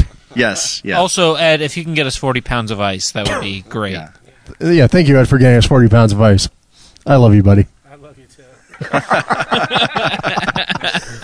All right. Well, so with that, guys, I think it's time for us to have some pizza and some more beers. But again, I know that opening up your home is sometimes a weird and a strange idea of something to do. But I really enjoy it. I think there is a lot to learn. There's a lot to learn not only as, somebody who's coming to do it, but there's also a lot to learn as a host, because you realize as you're trying to teach people or show people what you do that it puts a focus and a spotlight on your actual process, what you're doing, and makes you go, "Ooh, that's a little weird. I should probably do something about that." Or, "Hey, maybe I need some more tubing," which I do. So Always need to. Always more tubing, always more seals. yep, always more tubing, always more seals. Buy in bulk. But again, if you guys ever, brewers, if you ever just want an excuse to have a good day where you're hanging out, you're having some beers, and, oh, hey, by the way, you're making some beer, invite some friends over. You'd be surprised what happens. Thank you, guys. Thank you. Thank you, Drew. Thank you, Drew. Well, man, that sounds like it was a fun day, and nobody sounded too drunk. No, we were fairly responsible. Mostly, kind of. Somewhat. It sounds like some people took some good lessons away, and I'm really surprised by the number of people there who were unaware of the Grainfather. Yeah, that was kind of fun to see. And then, of course, there's additional news in there. I think we're allowed to break it now, aren't we? I think so, too. Yeah, so we have on our, as part of the play date at that time, we have the brand new version of the Grainfather Conical, and most importantly, with the Grainfather household glycol chilling unit. But It is pretty fancy. We're beta testing the glycol chiller for the Grainfather Conical, and it should be available for everybody not too long from now when we're done with our beta testing. Yep, and you'll hear more about that in next week's episode in the Brew Files. So, That's right. but yeah, I highly encourage you guys, if you have a chance, have an open brew day like this. It's a good change of pace. It's a little bit more of a party, a little bit more, people having fun about doing beer. But still, it's a good time, and you should do it. People learn, and you build a better community. Not only do the people who are coming there learn something, but you learn something from teaching them. It forces you to analyze and think through your procedures in order to talk to people about them. And there are times when you can really get a lot out of that yourself. Absolutely. And speaking of helping people learn, I think it's time to answer some questions. Yakima Chief Hops is a 100% grower-owned global hop supplier located in the Pacific Northwest with a mission to connect family hop farms to the world's finest brewers. Yakima Chief's cryo hops represent the most innovative technology in hop processing, using a patent-pending cryogenic separation process which preserves the components of each hop fraction. Cryo hops pellets provide intense hop flavor and aroma, reduced vegetal flavors, and increased yield. Available now to commercial and home brewers. Learn more at yakimachief.com.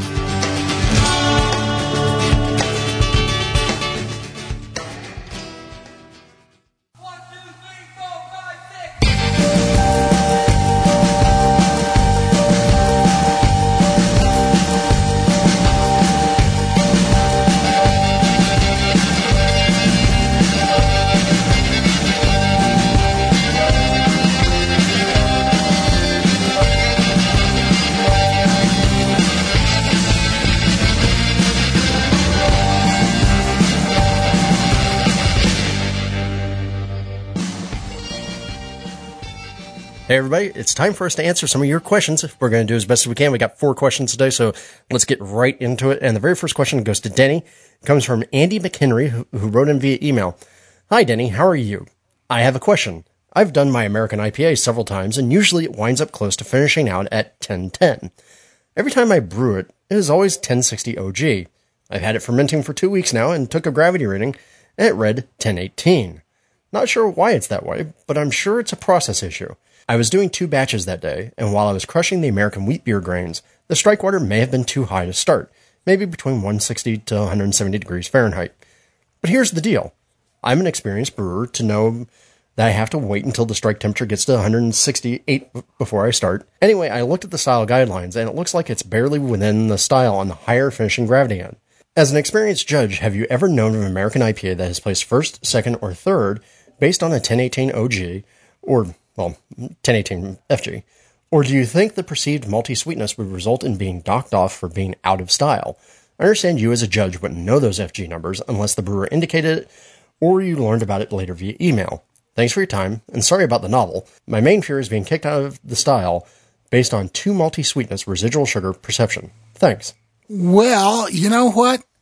I'd say it doesn't matter. It's all down to what the beer tastes like. You pretty much hit the nail on the head when you say the judges won't know anything about the beer. So what does it taste like to you? Sit down with a glass of the beer and read through the style guidelines. Pretend you don't know anything about that beer, just like the judges won't. Does it taste like what you're reading in those guidelines? That's all that matters, and if it tastes like it, that's what it is. Remember, sweetness is relative to your hop load, not the final gravity. I've made IPAs that finished at 1018 and didn't come across as sweet at all. So don't worry about the numbers. Homebrewers get way too hung up on numbers. Worry about what the beer tastes like and take it from there. Yep. Taste is king. Yeah, exactly. Next question. Okay, this one is for Drew. It comes from David Bucker, and David says, for some reason, somehow I am consistently overcarbonating my beer. It's happened several times on 4 different beers, a cream ale, a milk stout, an Irish red, and a New England IPA. The cream ale's starting gravity was 1060, slightly off target of 1054, with a final gravity of 1.008, again off target. This one was fermented with USO5. The milk stout starting gravity was 1068, with a final gravity after 2 weeks of 1030, way off target, and used Lallemand Windsor yeast. A little aside here, yeah, that yeast will do that. The Irish Red starting gravity was 1052, with a final gravity of 1.006, and that used USO5. The New England IPA starting gravity was 1066, and the final gravity was 1012, using Lallemand Nottingham yeast. All batches were 5.5 gallons, ferment temperature held steady at 68 degrees. I still bottle condition everything, unfortunately. The cream ale had 4.5 ounces of corn sugar added at bottling.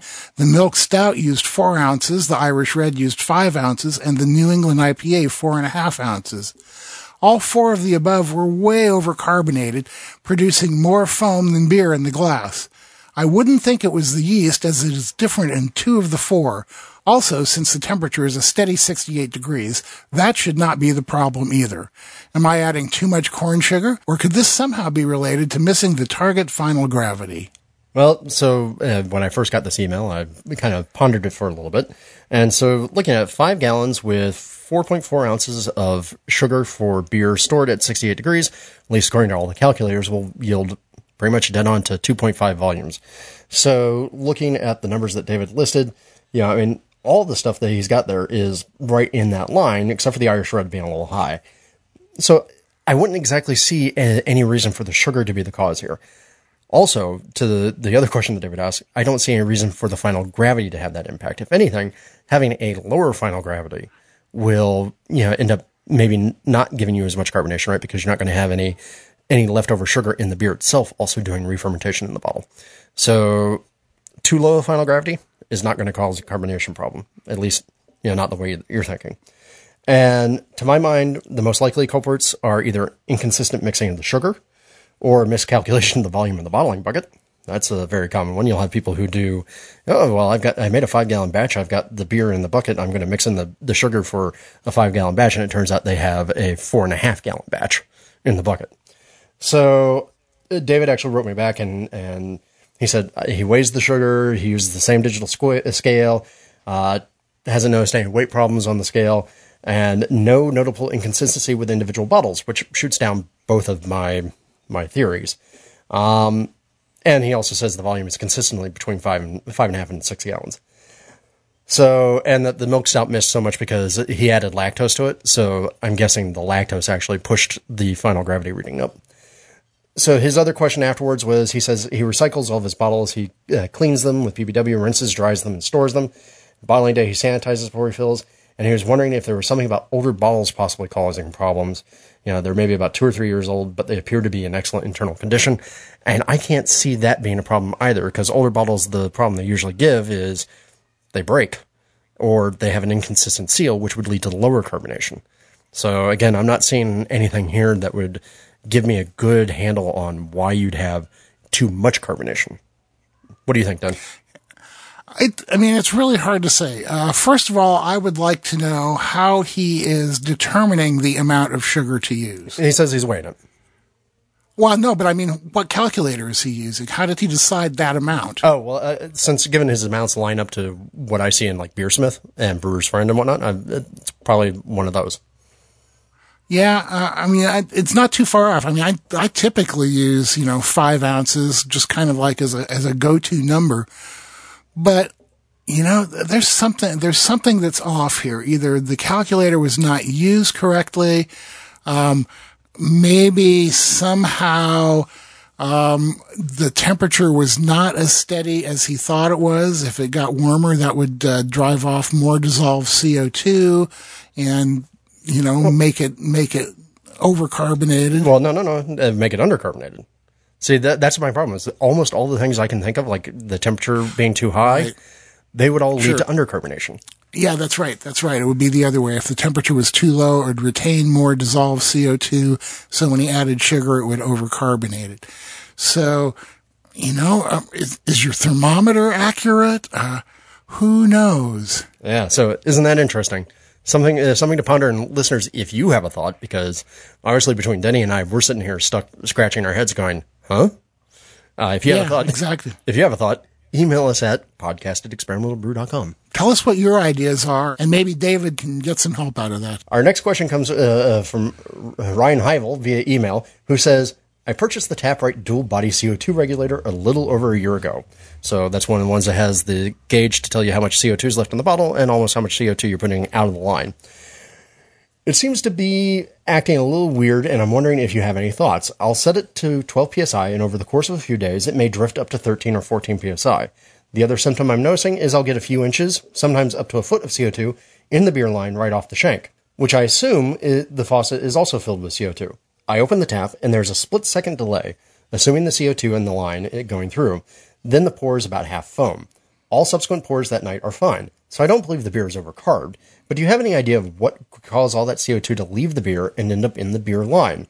I do have a fan that circulates the air, so I don't believe it's due to the temperature differences of the keg to the line and faucet.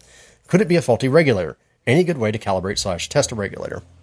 So I actually emailed because, look, I don't know everything as much as I'd like to pretend I do. Yeah. And I have a friend who actually works in the beer beverage dispensing industry and gas industry. His name's Craig Wickham. He's been doing it forever and a day. And he says the regulator is probably fine. The creep could be due to the possibility that the beer in the keg is slightly overcarbonated for the regulator set dispensing pressure, aka you get some backflush from the keg coming out because the keg has more CO2 in it than the pressure is putting out from the regulator. It sounds like the balancing act, say the beer has been carbonated to a certain level, leaves the keg stable at 14 psi, then you try to dispense the beer at 12 psi. If the check valve leaving the regulator has failed, or there is not one there, it could make the reg creep up to 14 psi over a bit of time, and it could also cause the CO2 to come out of solution in the line and accumulate at the high point up next to the valve. 2 things to try. 1, try resetting the pressure on the regulator up to 14 or 15 psi. 2, try venting the beer in the keg without the CO2 line attached to degas it a bit. Maybe get it down to a level that is stable within 12 psi. At the same time, reset the regulator and leave it not hooked up and see if it creeps up without anything connected. This is the test to recalibrate. A certain amount of patience is necessary as these fixes are not instant. Probably overnight is sufficient. Drink on it or sleep on it. When a poppet fails on a regulator, it will actually severely overcarbonate whatever is hooked up to it before it blows the R valve on the reg or the keg. And the R valve, he means the release valve, so that PRV. So that's Craig's discussion there. And basically what he's saying is that more than likely you have a problem with the check valve somewhere in the line, and that your beer itself is actually slightly overcarbonated, it sounds like. You know, that makes sense to me. I'm still using picnic taps, so I have no input on that whatsoever. Well, but if you leave the picnic taps hooked up, you'd see the same problem. I mean, this is not unique to the fact that... yeah, you're right. So that's Craig's information, Ryan. I hope that helps. If there are any further thoughts out there, you know where to find us. All right, last question. The last question comes from Jake Junk. Jake says, just finished listening to the Rosé Wave podcast episode. Good stuff in there. I'm certainly interested in exploring this pink beer topic and bouncing around some ideas and base styles that I think could work well. My question for you, oh wise one. Oh man. Talk about feeding your ego. Would there be any special considerations needed when entering a beer of this nature in a competition? Would you enter per the base style and mention special ingredients used? Go to the experimental category route? Fruit beer? I appreciate your insight. I think sometimes deciding what category to enter not so straightforward brews under can be the hardest part of a competition. And now you know why I don't compete anymore. Yeah, right. Me too, man. Yeah, so I agree, Jake. I think you got one idea out there that's right. I would not enter this under a base style with special ingredients listed. So if you, for instance, made a base wit, I wouldn't put this in the wit beer category and then say, oh, with hibiscus and da-da-da-da-da. If you're just doing hibiscus and no fruit, so no berries or anything like that, yeah, I would go straight up experimental. And if you have fruit in it, I think the question that you'd have to ask yourself before you decide whether or not you want to put it in fruit is, how potent is that fruit? Is the fruit the primary driver of the beer flavor? If it is, then yes, put it into fruit beer category. If it's not, then I would still put it in the specialty category. Yeah, I would say that it has to be one or the other of those categories and really no more choices. I know that when I've judged in South America, I see all kinds of beers with strange things, including hibiscus, and most often they go into a fruit category. But, you know, do what you think is right. Yeah, because the challenge is that hibiscus or jamaica, it's a flower. It's not a fruit. So it's really more of a spice. Yeah, that's true. I mean, so I guess, you know, either way. Yeah, but then again, you get into the same thing where it's like, you know, tomato's a fruit and not a vegetable. But whatever. Yeah, really. So those are our questions for the week. We hope that you guys enjoyed that segment. Don't forget, you can always send us a question at questions@experimentalbrew.com, or you can always leave us feedback on Facebook or wherever else that you find us. We'll get into the right category. So now I think it's time for us to get people on the road. And to do that, we always end you guys with a quick tip and something other than beer. And the quick tip this week comes straight out of my BWAF session the other day is, well, this should be a no-brainer reminder, but before you have people over or before you're going to brew, go through your brewery the night before and clean everything up. It helps get the day off to a good start. Unless you're like me and always clean everything up right after you get done brewing, then you don't have to worry about it. Well, yes, but at the same time, you know, there's always things happening in the brewery, so things always get messy, at least in my brewery. And then, of course, something other than beer, because life is not just all in the glass. And this week, as we were getting ready to tape, we got news that Hal Blaine had passed away. Now, who's Hal Blaine, you may be asking yourself? Well, if you're not a fan of remembering session musicians or knowing all the players on a particular track, you probably have no clue what that name means. However, I guarantee you know exactly who Hal Blaine is. Especially if you're my age. Especially even if you're my age. Hal Blaine was the drummer for a group of session musicians that called themselves the Wrecking Crew. And the Wrecking Crew was responsible for the sound of so many tracks from the 60s and 70s that it's ridiculous. I think Hal Blaine's credited on over 5,000 tracks. It's bananas.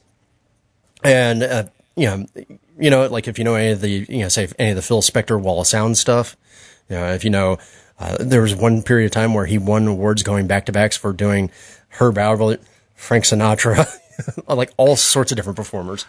Yeah, if you're into Motown music, you know, the Wrecking Crew was on all of that. Yeah, and so Hal Blaine, if nothing else, go listen to the drum fill on Be My Baby, Ronnie Spector. That's him. That's his sound. absolutely amazing. And the reason that we bring this up is, one, he was, I think he's like one of the last members of the Wrecking Crew to pass.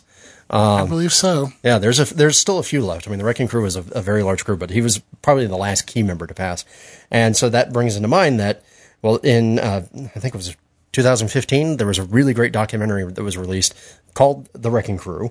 And, you know, it was amazing because you got to watch, you know, the film video of these guys doing all this stuff. It's available on Amazon for rental. A couple of different places will have it. But by all means, it's been on Netflix before. It might still be. Yeah, I checked. It's not on Netflix currently, unfortunately. Okay. But at the time of this taping. So do yourself a favor. If you do love, you know, old music and you do love to see how it was kind of made, go watch this because I think you'll be really surprised. And it was really the time of like the famous session band musicians. So the Wrecking Crew and the guys who eventually became Booker T and the MGs and, you know, all those guys. Definitely give this one a shot. Definitely. This is a movie that I've watched over and over again. The story is fascinating. The music is incredible. Go find it. Yep. And thank you, Hal Blaine, for keeping the beat. That's right. 90 years old. Way to go, man. Yep. All right. Time to get out of here. Yes, indeed. It is time to get out of here. Thank you all for listening to Experimental Brewing. You can catch all of our latest adventures and writings by going to our website, which is experimentalbrew.com. Don't forget you can follow us on Twitter, where we're at EXP Brewing. We're on Facebook. We're on Instagram. I hang out on a bunch of different beer forums, mainly the AHA forum. Come on over and join us there. You don't have to be an AHA member, although you should be.